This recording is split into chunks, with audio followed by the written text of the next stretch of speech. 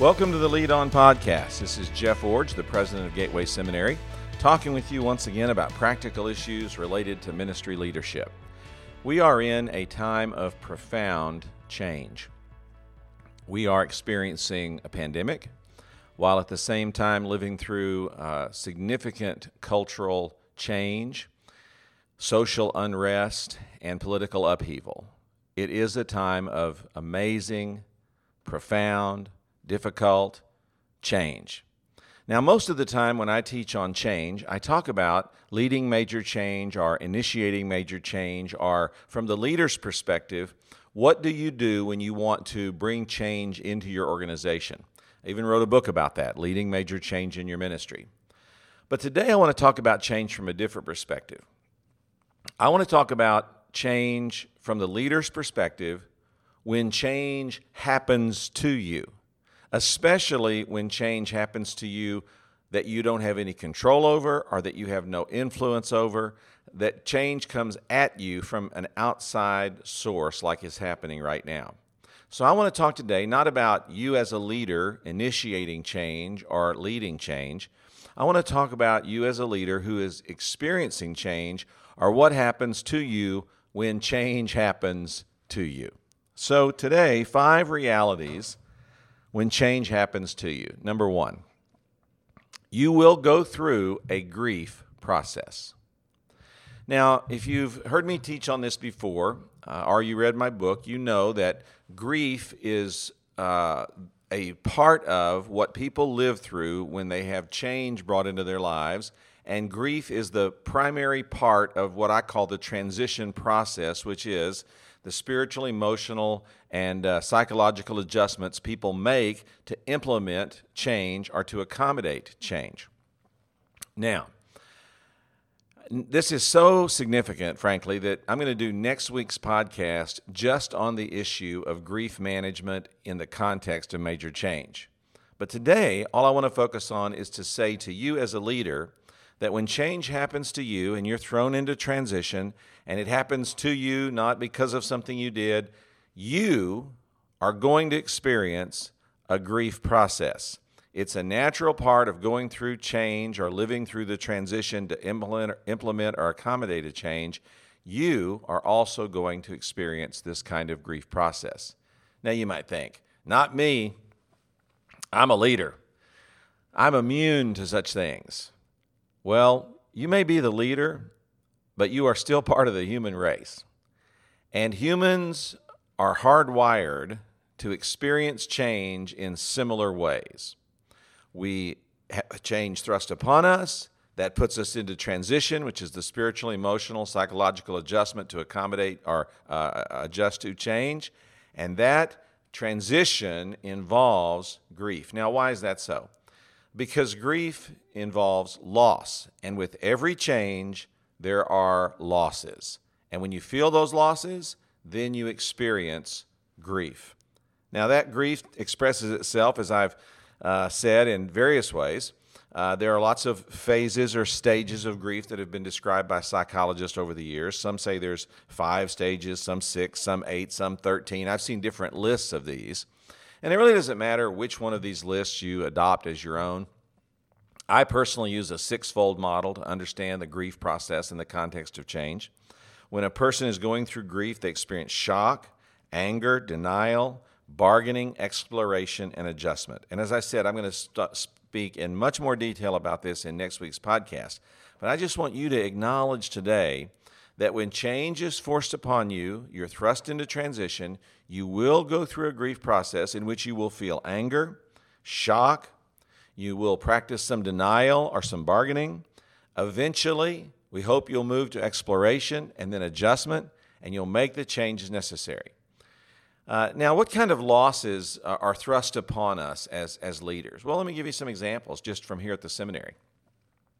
The pandemic has caused us to change our work patterns and our ministry patterns in some very significant ways. And so I've gone through some losses. For example, I've lost the interpersonal relationships I have with the people who work closest to me.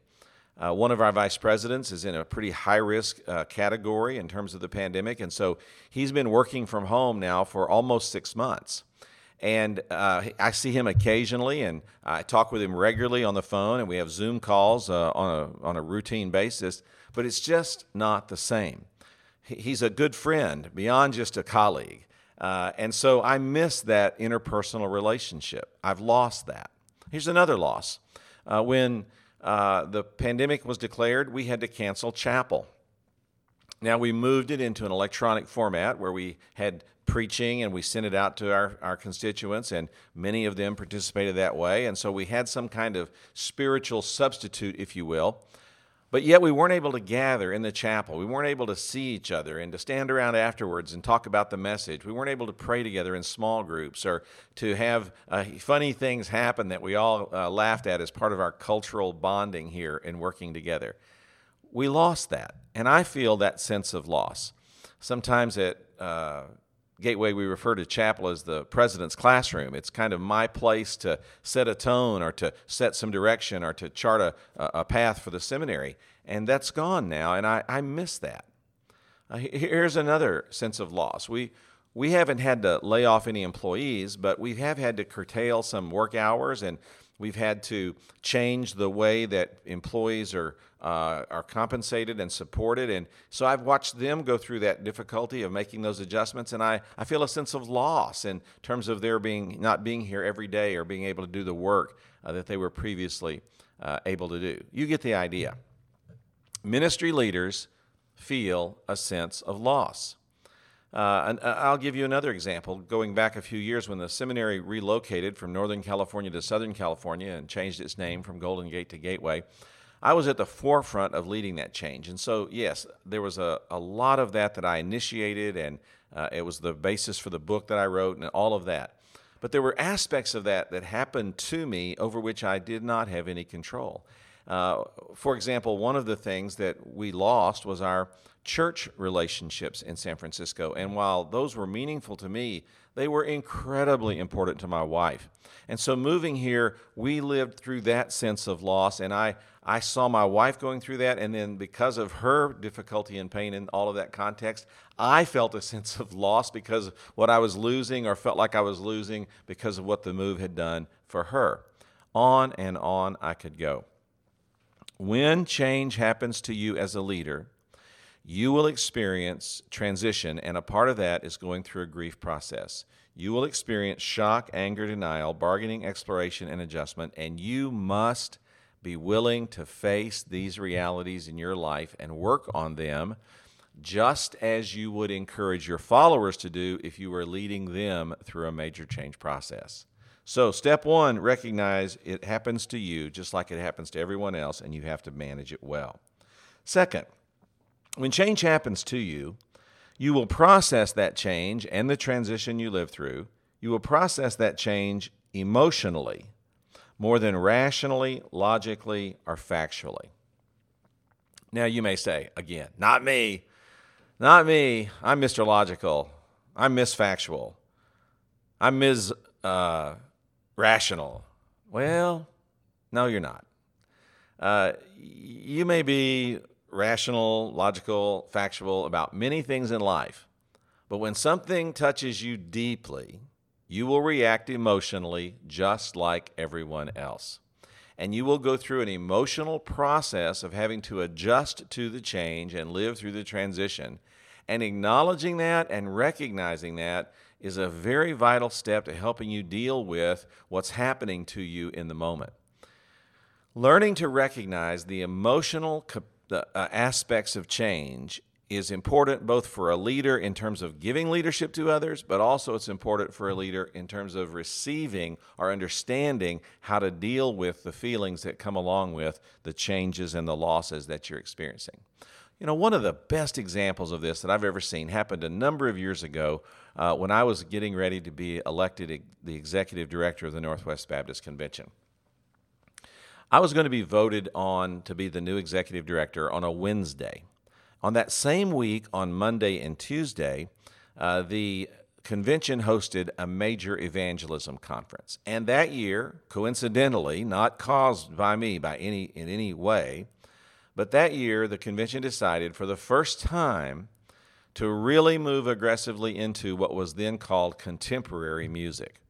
Now, I know this is a little bit of a dated illustration, but some of you may not remember there were days in churches where we used very traditional music, hymns, pianos, organs, all of that. And the Christian music change that brought about, or the contemporary music change that brought about the big differences in worship today, were just starting about the time I was elected executive director. And the convention leadership made the decision to really change the music at this conference for the very first time.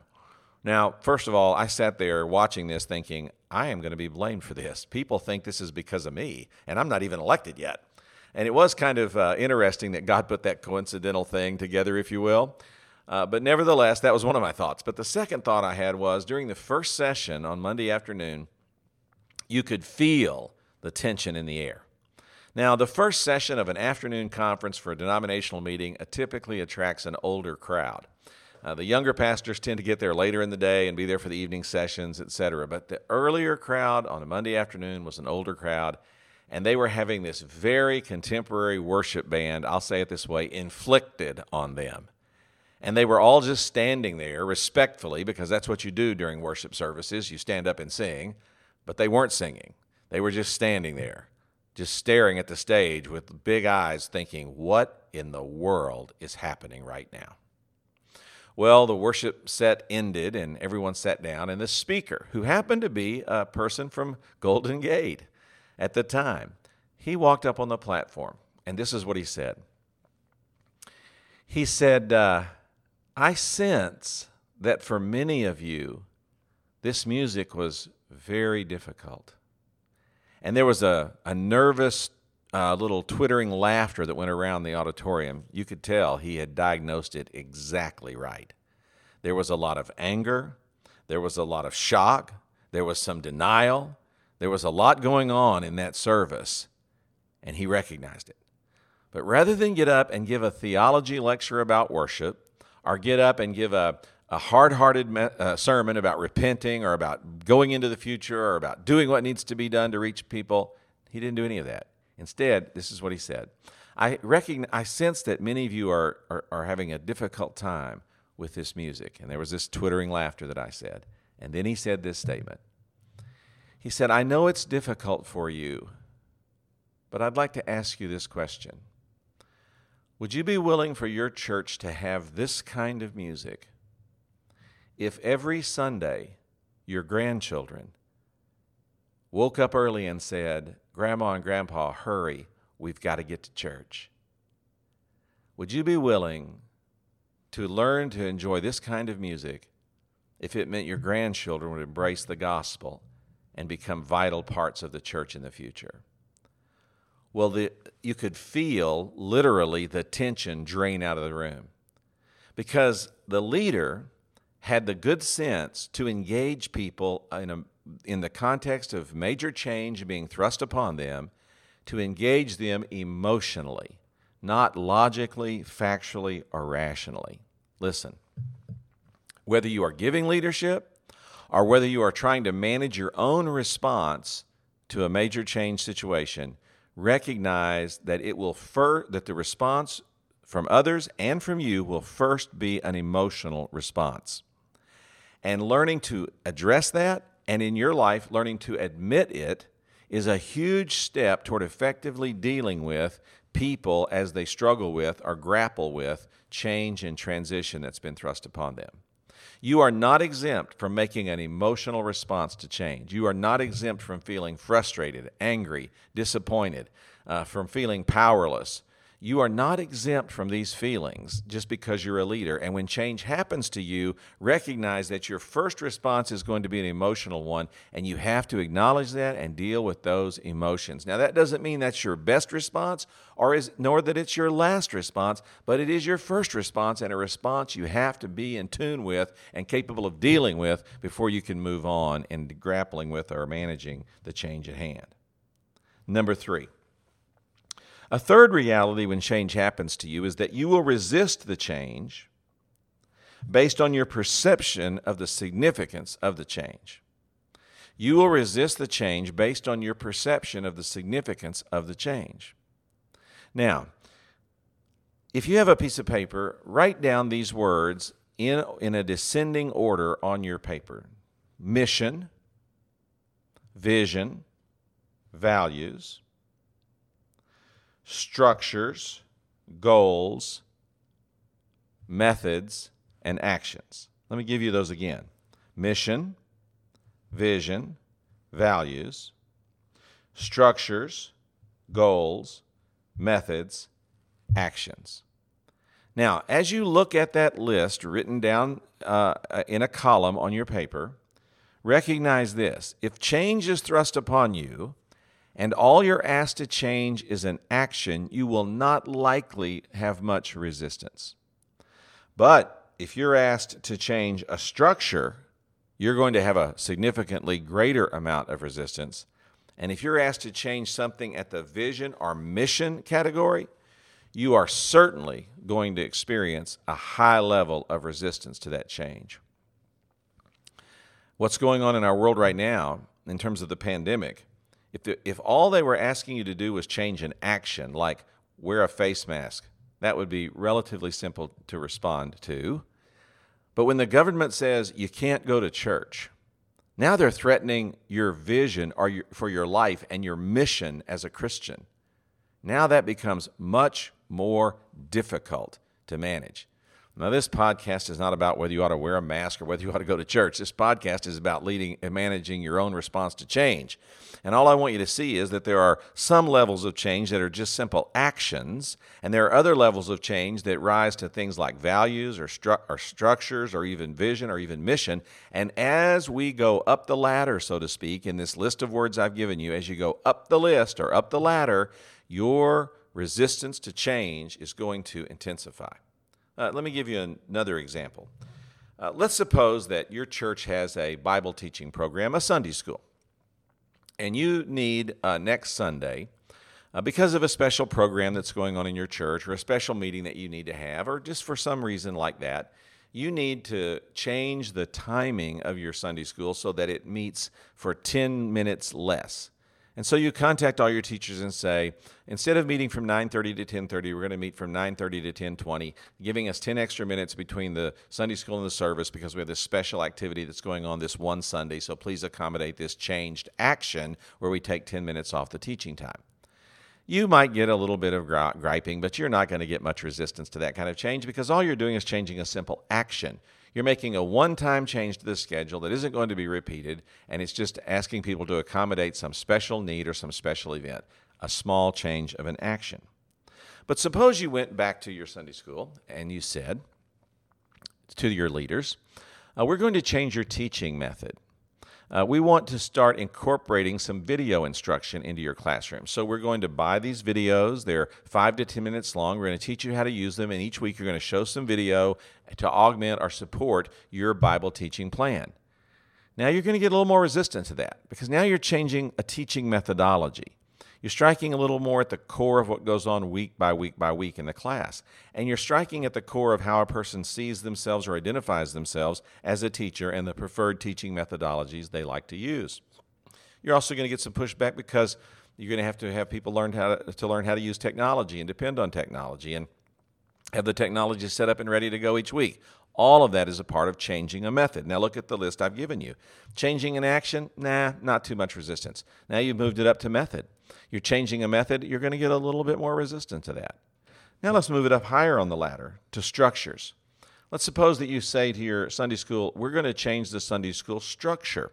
We're going to change the organizational plan. In the past, we've had classes that met as couples, men and women meeting together for Bible study. Now we're going to divide that. We're going to put the men in one class and the women in another class. We're going to change the structure of how we do Sunday school. Well, you're going to get a significantly greater amount of resistance to that change. You're not changing an action or a method. Now you're changing the entire structure, and that structural change is very significant, and you're going to get even greater change. Well, you get the idea. Let's take it one step further. Let's say that you've always had a Sunday school or a Bible teaching program that focused on Bible instruction or Bible teaching. But now you want to shift the focus of that program to fellowship and outreach. So you want to move it from Sunday morning in a Sunday school time to home groups that focus on fellowship and outreach and service in communities. Oh yes, they'll have some Bible study, but it won't be the focus of Bible teaching like it has been in the classroom setting on Sunday morning. Now you're changing the mission of your Sunday school, and you can expect the highest level of resistance to that kind of change. Now, let me be clear. That doesn't mean you don't make the change. It just means you recognize that as you go from action to method to structure and all the way up to vision, as you go up the ladder, the level of intensity and resistance to change is going to increase. Now, the same thing is true for you. When a change is thrust upon you and it only asks you to change a simple action, that's really not that difficult. But when that change asks you to change a method or a structure or even your mission, it becomes much more difficult to assimilate. And sometimes these things can appear to be one level of change, but are actually unmasked or revealed as a higher level of change because of the response that we're making to them. Because of the response that we're making to them. Like, for example, in our culture right now, there's some discussion going on about whether people should kneel for the national anthem. And some would say, it's a simple action, just kneel. It's not that big a deal. Show some support. But others would say, no, I have given my life in service of our country. I'm a devoted military leader, or I have relatives or people that I know well who've actually died in defense of this country. I can't kneel because it cuts across the mission of who I am as a defender of freedom and an advocate for freedom in our world. And so what looks like a simple action to some is actually a threat to mission for others. That's why these issues become very controversial and very divisive, because people have very different perspectives on what's really happening and why it's so difficult to accommodate. So for you, when change is thrust upon you as a leader, you have to have the wisdom and the discernment to see what's really being asked of you, what level of change you're being required to make, and understand that your level of resistance may be tied to the kind of change you're being asked to make. And by diagnosing that, you can more quickly move to accommodate or adjust as needed. Number 4, when change is thrust upon you, you will likely make the changes required, but that does not mean the transitions, the emotional, spiritual, psychological adjustments will not be difficult to manage. Now, I've already alluded to this earlier in the podcast, but I'll just say it again this way. You're human, and just because you're a leader doesn't mean that change is always easy for you. I know that people look at me as a change agent, a change leader. In fact, this week and next week, I'm speaking both by Zoom and face-to-face in conferences on the subject of leading major change. I'm not the expert on that by any means, but I get asked to speak on it a lot, and people think of me as an expert in that area, someone with a lot of experience in leading change. And so the assumption would probably be made, well, Jeff is so good at leading change, he's probably really good at accepting or living through change. Well, because of what I've learned through a lifetime of leading change, I'm better at managing the transitions that come with change than I used to be. But I want to be honest with you. Change, which throws me into transition, which creates an emotional response within me, which can be threatening, whether it's an action or a structure or a mission, depending on the level of threat that I'm experiencing, all of that is still challenging for me. And it's going to be challenging for you too as a leader. Now, what do you do about that? Well, you study change, you learn about it, and you personalize it. Leaders often spend a lot of time focusing on learning how to lead others through change without applying those same principles to themselves or for themselves. Look, when change is thrust upon you, it's going to be just as hard for you as it is for anyone else. When your child goes away to college, it's going to be just as hard on you as it was on your church members who had the same experience. When your spouse loses her job or loses his job, it's going to be just as hard for you as it was for anyone else when that was thrust upon them. When you have a health crisis and you lose your health and that change is thrust upon you, it's going to be just as hard for you as it is for anyone else. So learn to personalize and apply what you know about leading change for others and recognize the same things have to be applied for yourself.